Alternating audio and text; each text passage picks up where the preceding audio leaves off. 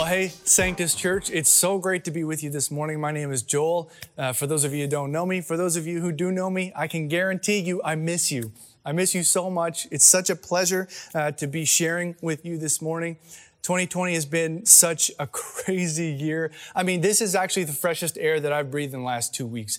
I was exposed to someone who got COVID. We didn't know it at the time. We were having breakfast. A couple days later, he sent that he tested positive. So we had to lock down. We went and got tested. We were negative, all good. But I've been on lockdown in my house until literally right now. So it's really nice to be with you, even though I'm not physically with you. I hope you're doing well. We're approaching the end of our series in 2 Timothy. If you want to follow along with me this morning, we're going to be in 2 Timothy chapter 4, starting in verse 9. And I'm just going to tell you what I want to do right off the top here. I really hope to encourage you this morning. I was encouraged as I dove into this rather unique passage near the end of the letter. Paul gets very transparent with Timothy in a way that he hasn't before, and he kind of lets us in behind the scenes about how he's been doing throughout the letter. Because how he describes his condition in this passage is not anything new. He's been going through this the whole time that we've been in this series with Pastor John. This has been his condition. We know he's in prison, and that would have been bad. But as you read it with me, look, there's actually much more going on. He's in really rough shape. Paul's in really rough shape. Let's read it together. Paul writes, "Do your best to come to me quickly, for Demas, because he loved the world, has deserted me, gone to Thessalonica. Crescens has gone to Galatia, and Titus to Dalmatia. Only Luke is with me. Get Mark and bring him with you because he's helpful to me in my ministry. I sent Tychicus to Ephesus.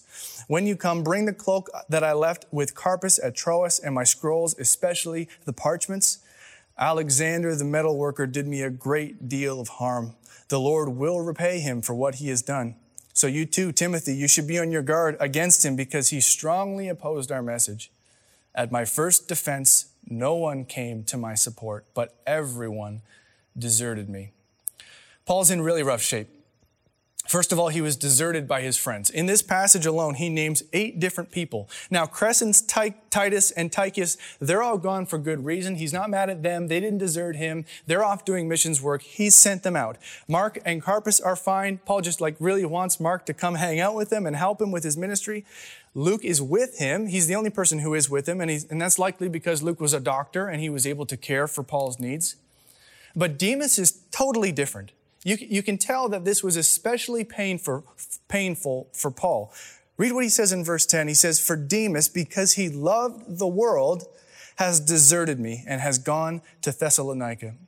See, Paul and Demas used to do ministry together. They were pastors in the same church, so to speak. He called him a fellow worker in Colossians 4 and Philemon, but here he says that he has deserted Paul and deserted the ministry and most likely deserted the faith altogether for the world. And you can just see that Paul is really broken up over this as he sits in prison. Secondly, Paul was opposed strongly by this guy named Alexander. Now, there's a couple things we don't know because Paul doesn't go into great detail. We don't know Alexander's true identity. It's unlikely, in my opinion, that it's the same Alexander mentioned in 1 Timothy 1 or Acts 19. And we don't know exactly what the great harm that he caused Paul was. But what we do know is that he did cause Paul and the church and the gospel great harm, and he strongly opposed the church, Paul's words.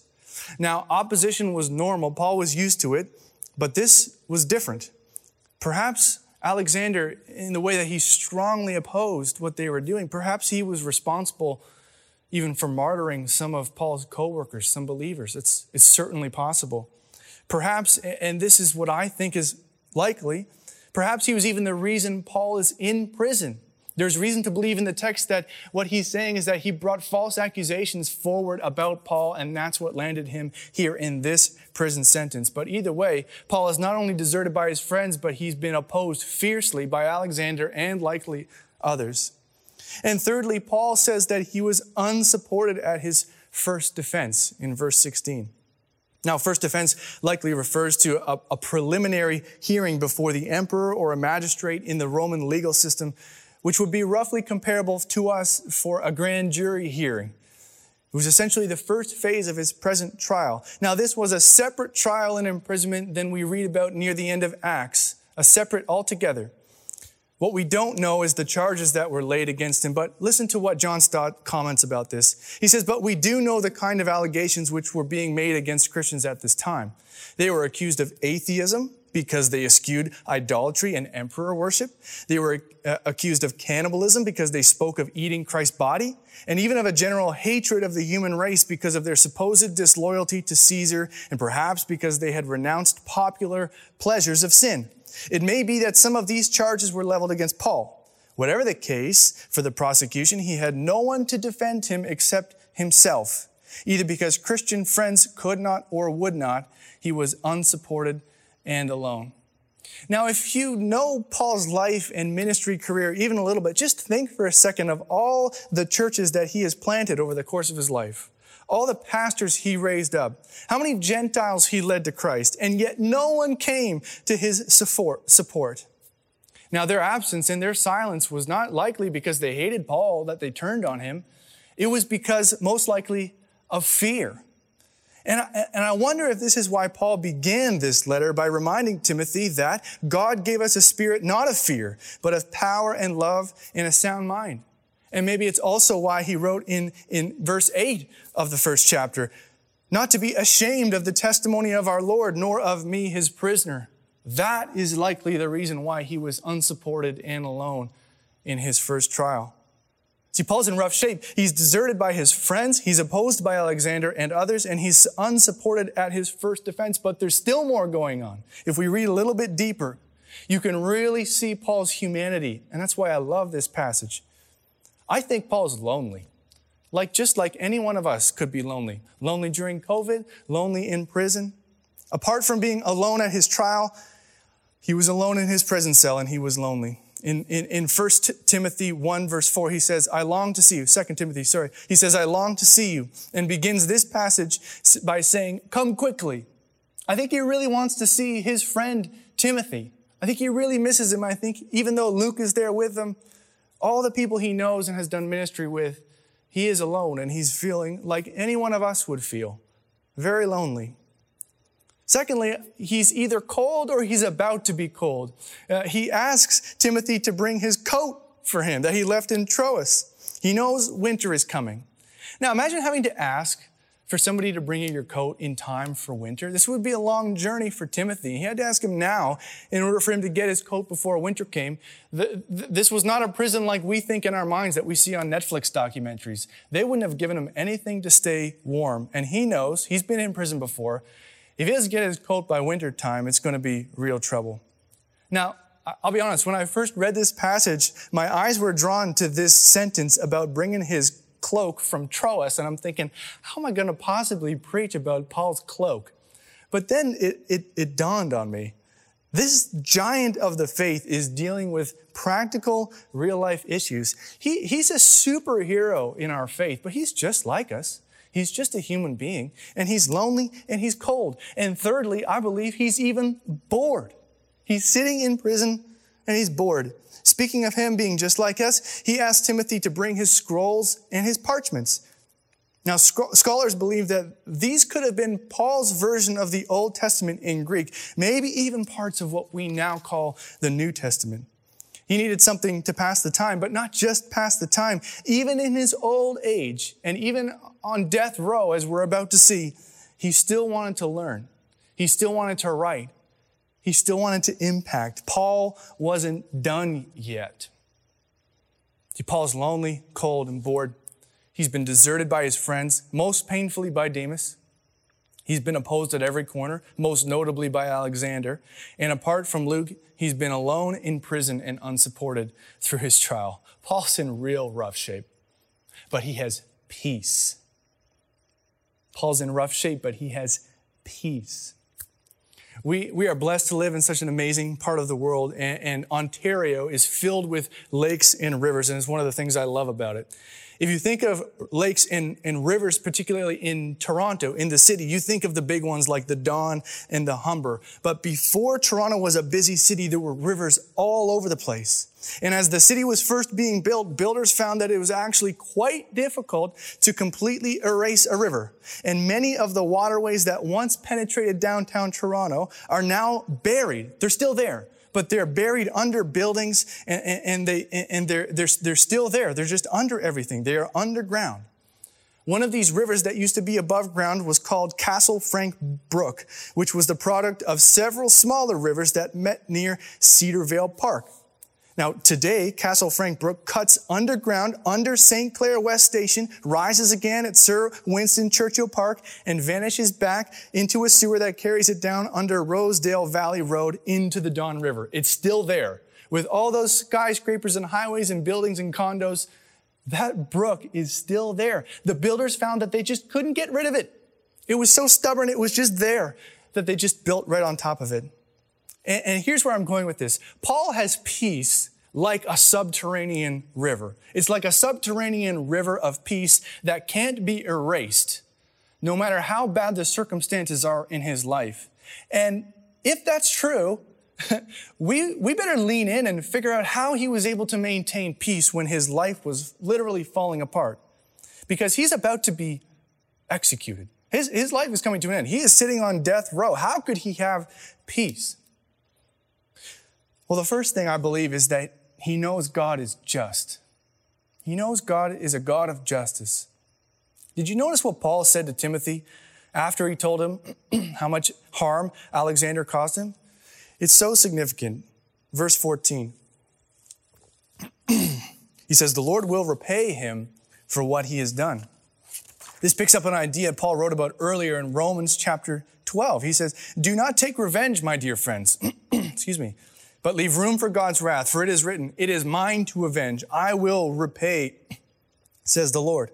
See, Paul is able to have peace in the midst of his suffering in part because he knows God is not going to let any evil deed be ignored.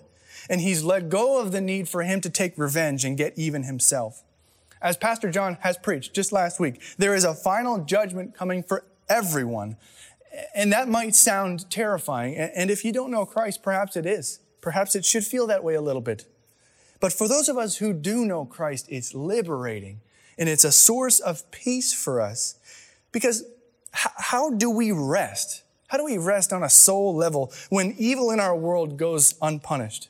The world has no answer for this. The world has no answer. And whatever answers they have, I believe, are insufficient. What do we do with the perpetrators of the attacks on 9/11? The people who flew those planes into those buildings and died on impact, they never had a chance to face earthly justice. They were never prosecuted, sent to court, sent to prison. Where's the justice there? The world has no response for that. But the Bible does, strongly.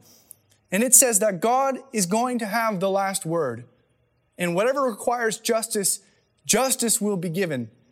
He is a God of mercy and a God of grace, but when evil is done, it requires a response. It requires justice. And Paul knows that the injustice that has been leveled against him will be dealt with by God in the end. Even if it's not being dealt with now, even if he's the one in prison,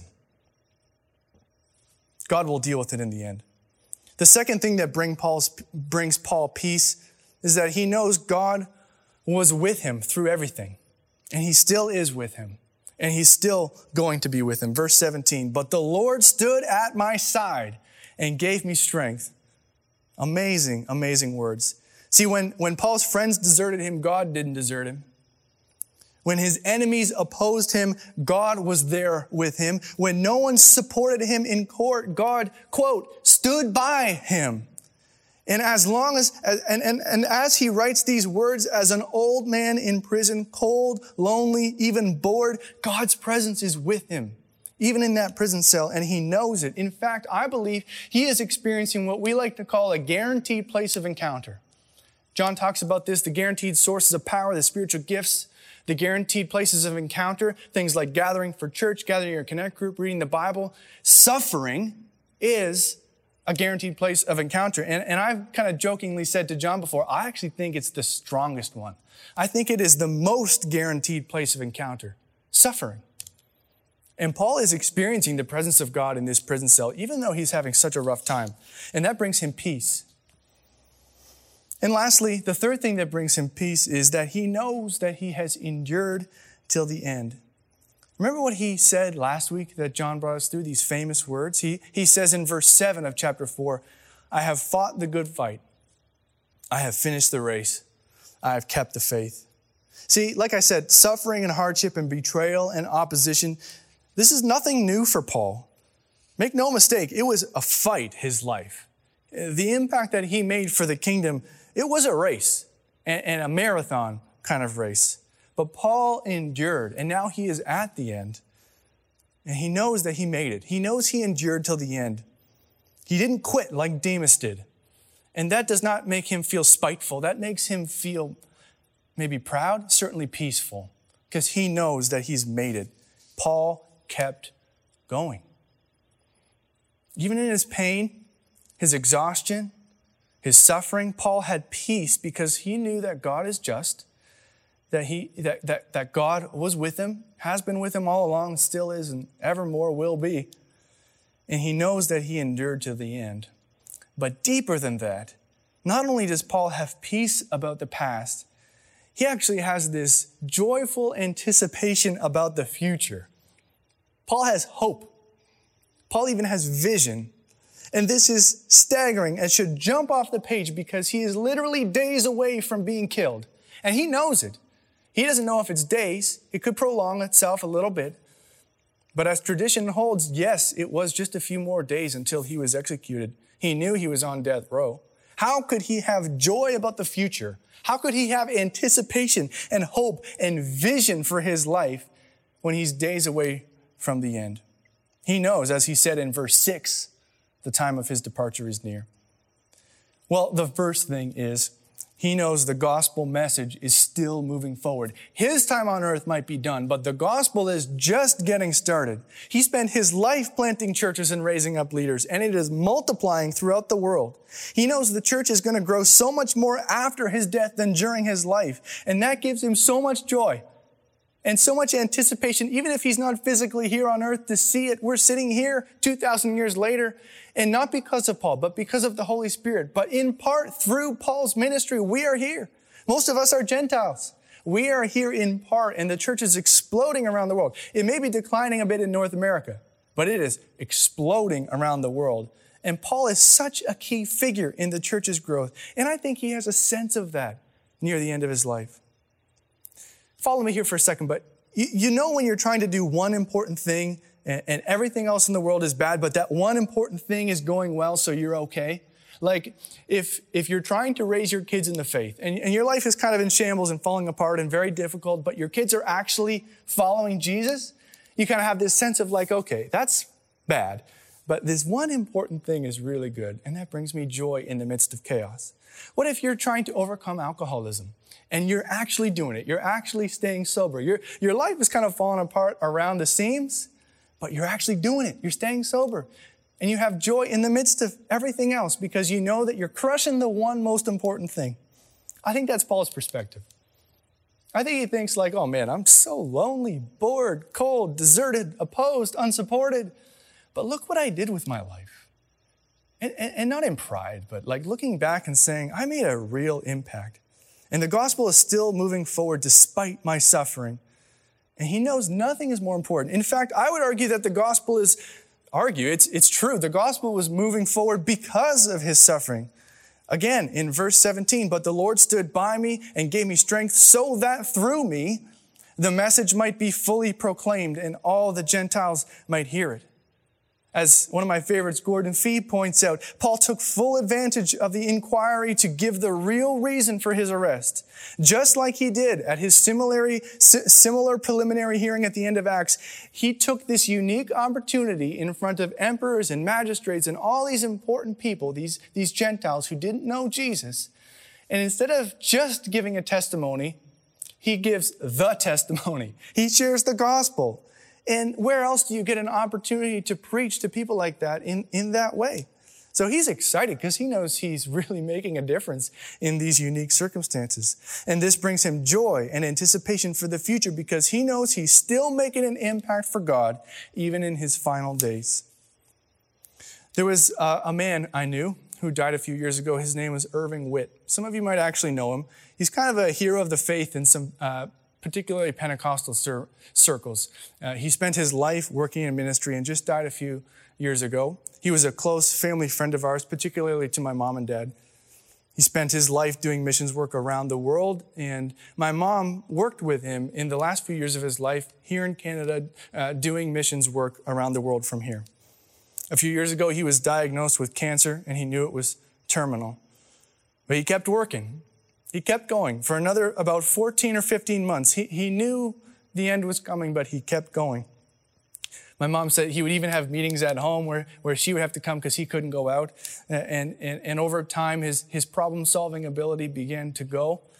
But he always wanted to talk about raising up leaders.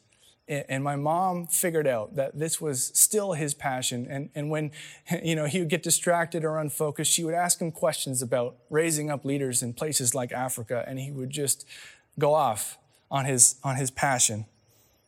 He died a few months later. He died 22 months after his diagnosis. But like Paul, Irving kept going till the very end. I remember sitting in his funeral thinking to myself, I made a real mistake by not spending more time with him. Like I could have called him up and asked him to go for a coffee and just picked his brain about life and ministry, because this was a man who really understood what was most important. And I believe that even as he was facing death, he had this same sense of peace and joy and anticipation because he had his priorities straight. He knew how he spent his life. He knew that what he had done would multiply after him. And yes, that work is still going on.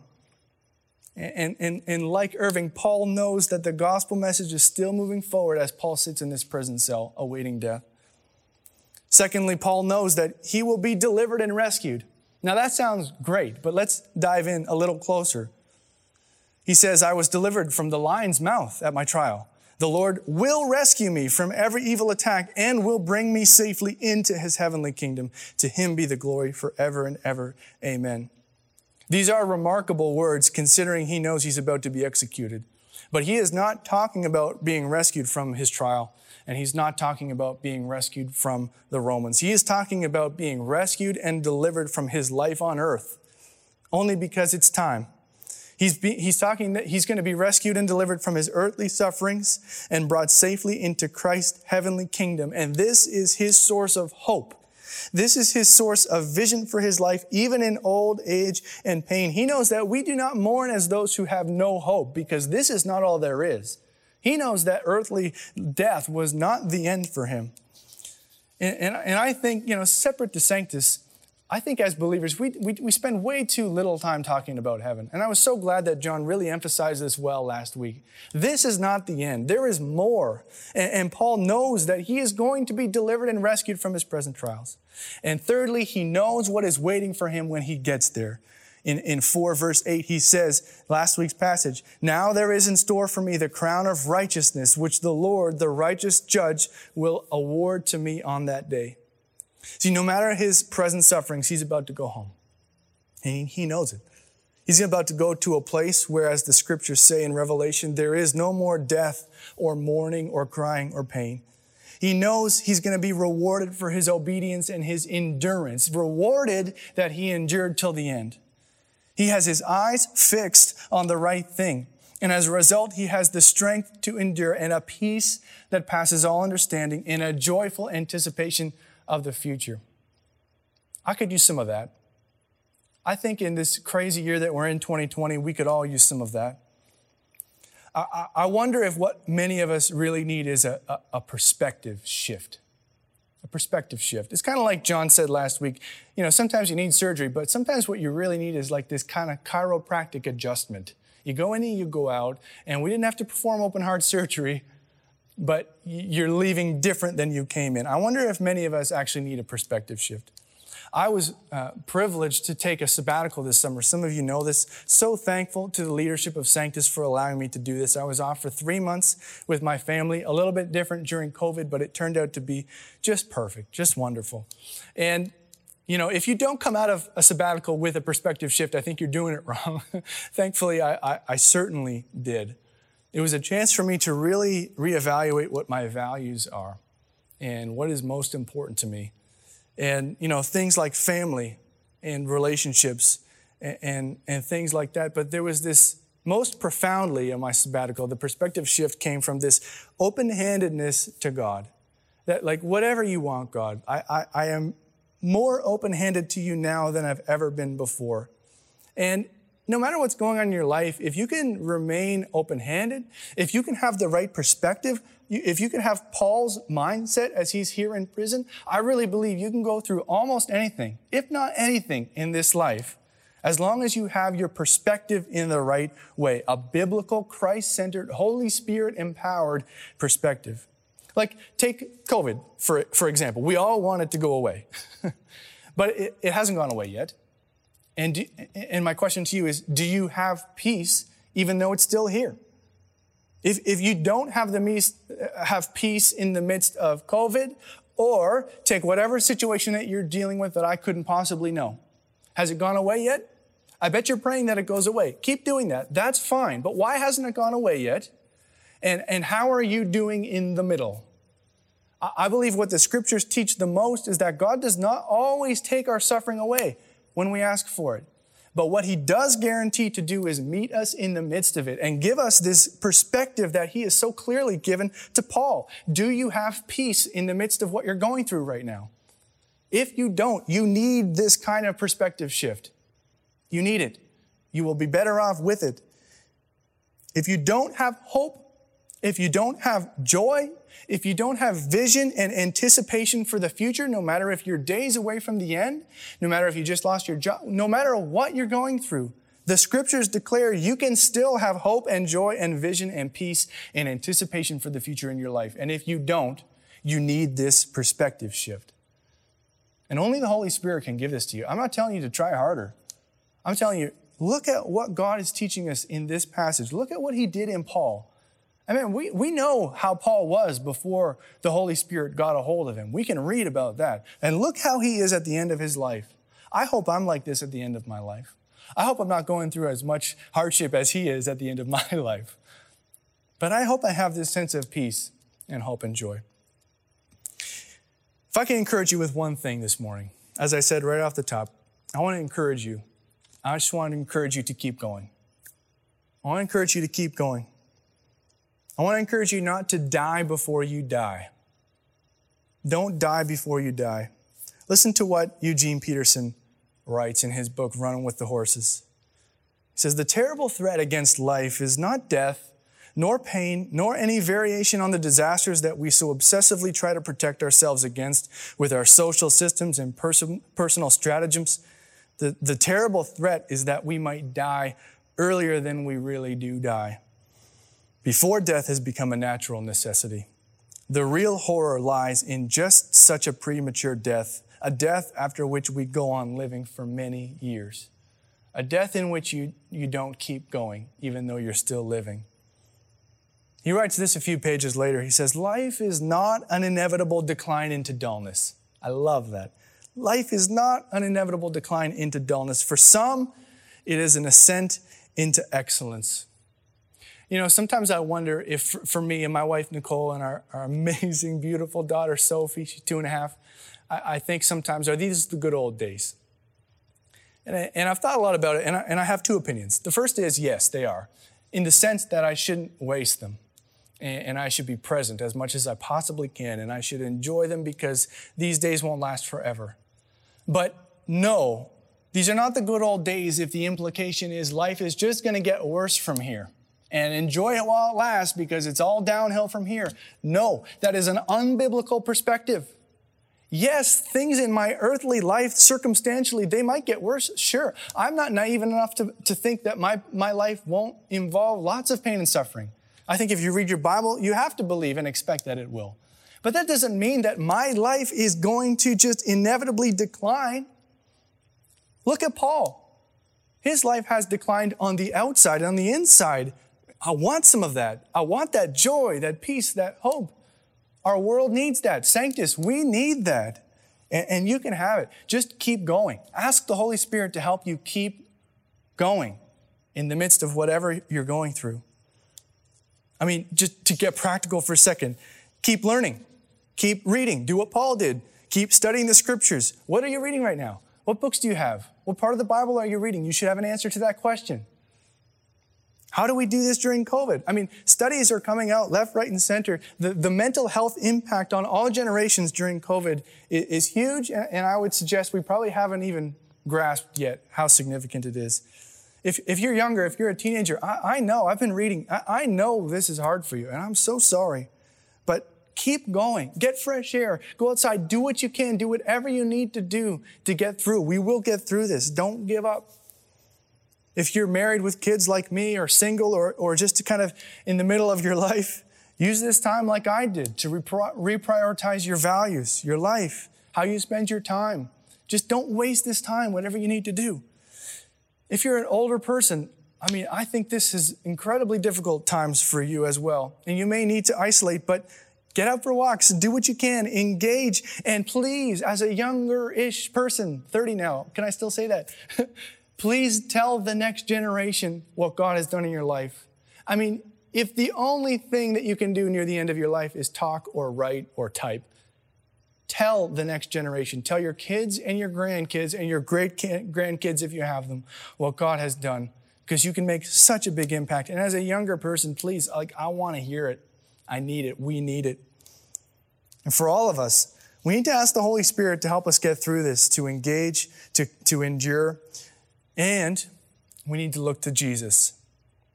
Does Paul remind you of anybody? As you've been reading this, listening to this, to me, the parallels are staggering. Jesus was also deserted by his closest friends. Jesus was opposed by the religious rulers and the Romans. Jesus was unsupported at his trial, all alone. Jesus said, "Forgive them, for they know not what they do." Just like Paul says in this passage, may it not be held against them. And Jesus died in the most lonely and uncomfortable way possible, crucified on a cross. But there is one major difference. There's a big difference between Paul and Jesus. Paul was rescued from evil and delivered from suffering and from death and delivered from the hardship of this world. But Jesus was handed over to evil. Jesus bore the suffering of this world. Like Isaiah predicted centuries before, he said, "Surely he took up our pain and bore our suffering." And it was only because Jesus bore our suffering and took our sin that Paul could face death with peace and joy, knowing that death was not the end, only because of Jesus. Paul reminds himself and us of this in Romans 8, that if God is for us, who can be against us? And in Jesus, we learn that not even death can defeat us, because Jesus defeated death. And friends, this is it for us. This is where the rubber meets the road. Jesus defeated death, so death no longer has a hold on us. Jesus suffered and died and rose again in victory, so we can know that even when we suffer and even if we die, we will rise again. And we know that this broken world is not all there is. Death and decay is not the end of our story. For us, there is more. Jesus is the beginning of our story, and one day we will see him face to face. And even now, as we look to him, the things of earth will grow strangely dim. All the stuff that's happening around us, all the circumstance, the loneliness, the boredom, the coldness for Paul, knowing that he was unsupported, deserted, and opposed, these things have grown dim to him, and they will grow dim to us in the light of his glorious grace. Keep going, friends. Keep going. Lord Jesus, thank you so much for who you are. Thank you that you came. Thank you, Lord, that you bore our suffering and our sin on that cross, that you took it all for us so that we could be free, so that we could be rescued from the lion's mouth, so we could be delivered from sin and death and darkness, and so that no matter what we go through in this life, while we're still here, we can have peace and we can have hope.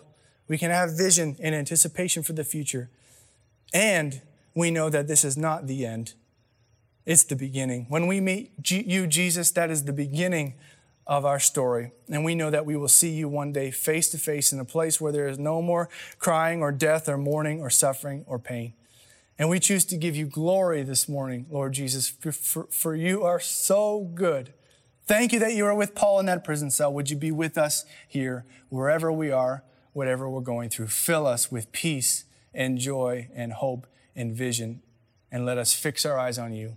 In Jesus' name we pray. Amen.